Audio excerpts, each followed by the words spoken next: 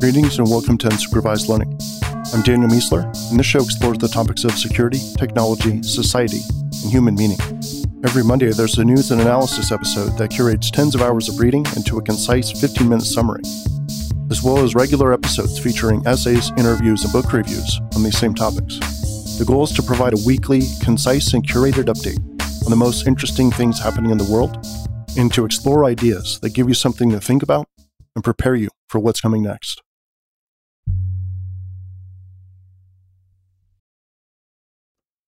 All right, welcome to episode 306. This is Daniel Miessler. Starting off with security news. Attackers are using voice bots to automate 2FA token extraction. So the attacker has all the information on the victim, and they have the bot call the victim because they're not good at social engineering or for whatever reason. The bot calls the victim and speaks, using whatever voice that the bot is using, and asks for the token. At the same time, the attacker actually sends a valid token to the victim, and if the victim reads that token to the bot, it is then passed to the attacker, and now they've bypassed 2FA. And evidently, this is rising in prevalence. The U.S. has placed a $10 million bounty on information regarding the DarkSide ransomware operators. This is the advantage of being a nation state and being able to throw around money. CISA has released a list of 306 vulnerabilities that are known to be exploited in the wild by attackers. You'll recognize hits by Accellion, Adobe, Android, Apache, Microsoft, and many, many others. The U.S. has blacklisted Israel's NSO Group, the developer of the Pegasus spyware. Yahoo has pulled out of China, citing the increasingly challenging business and legal environment. It's an understatement. DDoS Secrets, which is a government transparency website, has published 1.8 terabytes of police helicopter surveillance. The footage comes from the Dallas Police Department and the Georgia State Patrol. And supposedly, it comes from insecure cloud storage, which sounds right. A drone was used in 2020 to try and disrupt a power grid. The unmarked Mavic 2 had a massive copper wire held up with ropes, apparently with the goal of producing a short circuit, basically flying over the lines and laying the copper line over the wires to short everything out. But it got damaged by hitting a house before it made it to its target. But the report here cites multiple attempts that are similar to these. My real question here, and this has always tripped me out, is why don't we see more of these attacks? Every time I hear about one, I'm like, why aren't there like 1,000 every week? It's really strange to me how much of a barrier there is to doing harm. A natural barrier, some kind of natural barrier that basically stops people from doing things. Like, I've always been very worried about remote controls, drones, and other even more advanced drone type of technology around airports. I mean, if you would have asked me, I would have said, yeah, you're going to see thousands of these a year, and we would have massive security groups all around airports. Turns out, nope, you could just kind of walk up to them. There's a silly fence. People aren't really paying that much attention. And I'm just stunned that this is such an infrequent thing, like attacking airports, attacking power grids with drone technology. I'd really like to explore why this is. What is the actual barrier other than, fear of repercussions and punishment and that sort of thing? But there's got to be more to that, because I feel like there's enough people out there who don't care about those things and actually want to do harm. Here's what you all think. I mean, does anyone else think along these lines? Like, why isn't more bad stuff happening? Because the tech is there to do it. Vulnerabilities, hard-coded keys in Cisco Policy Suite lets hackers gain root access. And 2 packages available in NPM were compromised with password-stealing malware, the Koa parser and the RC configuration loader. And Recorded Future has partnered with Swimlane for enrichment of accounts, employment validation, password comparisons, and leak novelty validation. Technology news. DJI has launched their latest drone, the Mavic 3. It can take 20 megapixel images with a new Hasselblad camera, and it has an adjustable aperture of 2.8 to 11 with a 24 millimeter focal length. They keep making these things better. Quite impressive. Ubisoft has entered the blockchain arena, announcing plans to develop blockchain-based games. The Wall Street Journal says Apple is working on car crash detection for the iPhone. And AI is coming for wedding photographers. Video captured by attendees or by stationary cameras, basically at all types of different angles. Capture the footage, and then AI can slice, dice, and arrange it into a final video product, which, if I were a photographer, I would find extremely frightening. But with all things AI, it takes a little bit of time for this to become practical. And the better you are at your craft in this world, the less likely it's going to be for AI to be able to replace you. But it'll basically start eating the bottom and move out towards the center, and who knows how long it'll take to get through those various stages. But I do believe it is going to be a threat. At the very least, if you don't have a wedding photographer and you just use a whole bunch of cameras in a whole bunch of different places and ask all your guests to film video and then upload it to one of these services, you'll probably get a halfway decent product in the very near future. Human news. More than 5 million people have now died of COVID worldwide.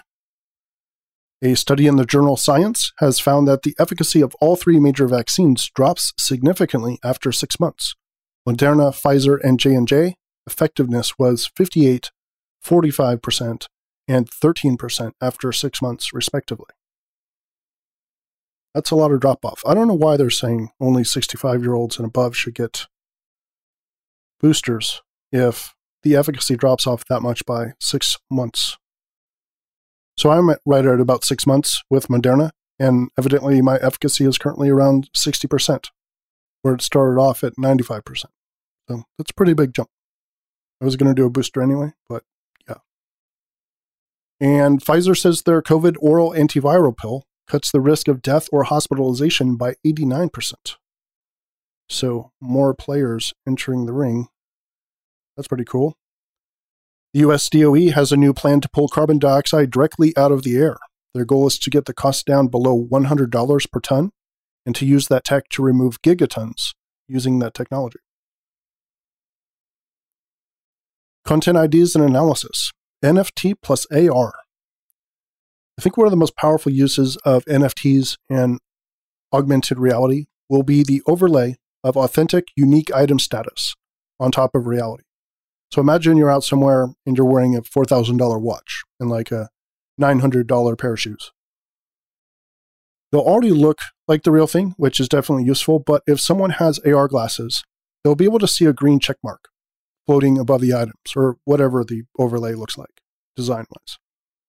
And it'll also have a uniqueness value and its context. For example, this is a Nomad Triaga watch, and it's 112 out of 2,000 that were made. I think the trick in the tech is going to be tying the physical object to the NFT that the tech is reporting on. Otherwise, you could just buy it for real and then sell it, and then you'd still have the NFT saying you own one, so it would be able to hover above your head. So that's not possible. You have to somehow say, yes, you are in possession of it, and it is in fact close by. So you need some sort of near-field communication. Not sure how you're going to do that with designer products and avoid the hacking of this. Could be that you can't avoid the hacking of it. But it will be hack resistant enough for the ecosystem to survive. That's more likely, right? So I think we should expect this to happen. The evolutionary biology behind wanting to signal that you have something rare and expensive is too compelling a use case for this not to happen. Incidentally, I think the most compelling AR module will no doubt be the worth/reputation module. So floating above everyone's head, you'll have authenticated values from some service that does these validations for how popular you are in various ecosystems and how rich you are according to various validations that are done. I think it's really sad for humans that this is going to be like the top of the feature list, but this is basically the type of functionality that will push AR the most, and AR combined with NFTs as well for like items. Look at the fake luxury item market. It's thriving out there, and it still works, and the legitimate luxury makers are really upset because you often can't tell the difference, especially from a distance. So AR combined with NFTs would be a way to do that. So instead of just being able to say, wow, it looks like this person is wearing that thing, you'd be able to look at them and say, they do in fact own one. And eventually, most likely, it is in fact in their possession on their person right now. All right, next one here, Southeast COVID. So I'm intrigued by this New York Times COVID map, which you can't see right now because you're listening. And it's a podcast. But the map is essentially the New York Times map of COVID that we've seen, for this last year and a half. And what's so interesting about the map is right now, it's the same shades of yellow and orange and red that we've seen this whole time.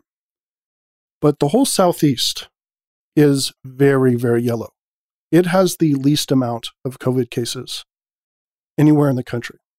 And one particular place, Florida, is almost pure yellow. It is the cleanest in the entire country.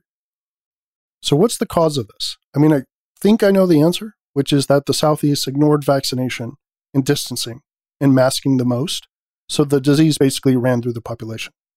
So everyone is either dead or immune, which is kind of crazy to say. But damn, I mean, the yellow looks really nice. Now, you're not going to hear me argue that Florida chose correctly and that everyone should have done what Florida did, because this map doesn't show how many people more they lost that they could have saved. But you are going to hear me argue for a logical conversation about the trade-offs of one policy versus another, backed by data. I mean, look at the Florida map. It is crazy. It's like all yellow. It's the cleanest state on the map. And you know they're not masking now or distancing. So they're basically ignoring the rules completely, and the state is completely yellow. So the question is, how long will that yellow last? And how much damage was done when they were all the time in the red, while everyone else was like yellow or orange? Like, how many extra people died in Florida as a result of this to get them to this yellow state? I think given the answers to those questions going forward, how do we know the right moment to use which controls? I think we really need to have that conversation. Like, is there validity, or when is there validity to the concept of like letting something burn through a population? Who else tried this? Was it Sweden? I think it was Sweden that said, oh, we'll just let it move through the population. That's the best method. And they ended up pulling back on that multiple times because they were just getting wrecked. And of course, they are pro-vaccine now, and I think they have pretty good vaccination rates. But we know vaccines work, and that's got good efficacy. But we also know from the maps right now and recently that just letting it ravage a population also works. The question is, what were the costs of each, right? So we know Florida was red for a very long time. Did they just lose 2 to 3 times the number of people as these other states? Like, we really need to see this math so we could build policies in the future. My guess is that they just paid a huge price for this in order to get to this yellow state. And then the question becomes, how long does this natural immunity last versus the immunity that comes from vaccines? I think these are interesting questions, and I hope someone is asking them that isn't anti-vax. Or to put it another way, if the only people answering smart questions are anti-vax people, then the non-anti-vax people have failed us. And that's what I'm worried about. All right, notes. Lots of reading going on right now. Just finished our book of the month for UL, which was Their Eyes Were Watching God. It's absolutely fantastic. Thanks to Vicky for that recommendation. Currently reading Forward by Andrew Yang. Finished Rationality by Pinker. Starting Move by Parag Khanna. And starting the 10th book in the Cradle series, Reaper. Also bought The 5 Dysfunctions of a Team. Reading Wanting. And a book called San Francisco. Plus the new UL book for the month is The Design of Everyday Things. And thanks to Leo for that recommendation. Discovery. Learn in public. A call to teach yourself things by teaching other people via blogs, tutorials, videos, conferences. And I think this is really good advice. It's exactly how I got started in this whole world here. Don't do interviews, do discussions. A visualization of the difference between bachelor's, master's, and PhD. Love this visual. Absolutely fantastic. It's a must read. Our podcasts, the new Wikipedia. Somebody created a massive visual around threat recognition. This is an eye chart, and you have to zoom in, but it's quite an impressive feat. And Cookie Monster, a tool for decoding and modifying session cookies from Laravel, Django, Rack, Express, and raw JWTs by Ian Carroll. I know Ian, and he is a super smart guy, so definitely check out everything he's putting out. Recommendation for the week: if you ever find yourself in need of more friends, make a list of promising associates and schedule some time to hang out more.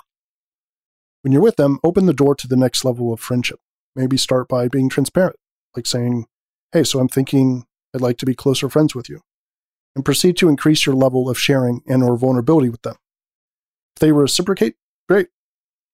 And if they aren't interested or they don't reciprocate, that's fine too. Nothing wrong with being associates. But don't live a life with too few friends for lack of trying. You probably know lots of cool almost friends, and somebody has to take that first step. So might as well be you. And the aphorism for the week: science is organized knowledge. Wisdom is organized life. Science is organized knowledge, and wisdom is organized life. Immanuel Kant.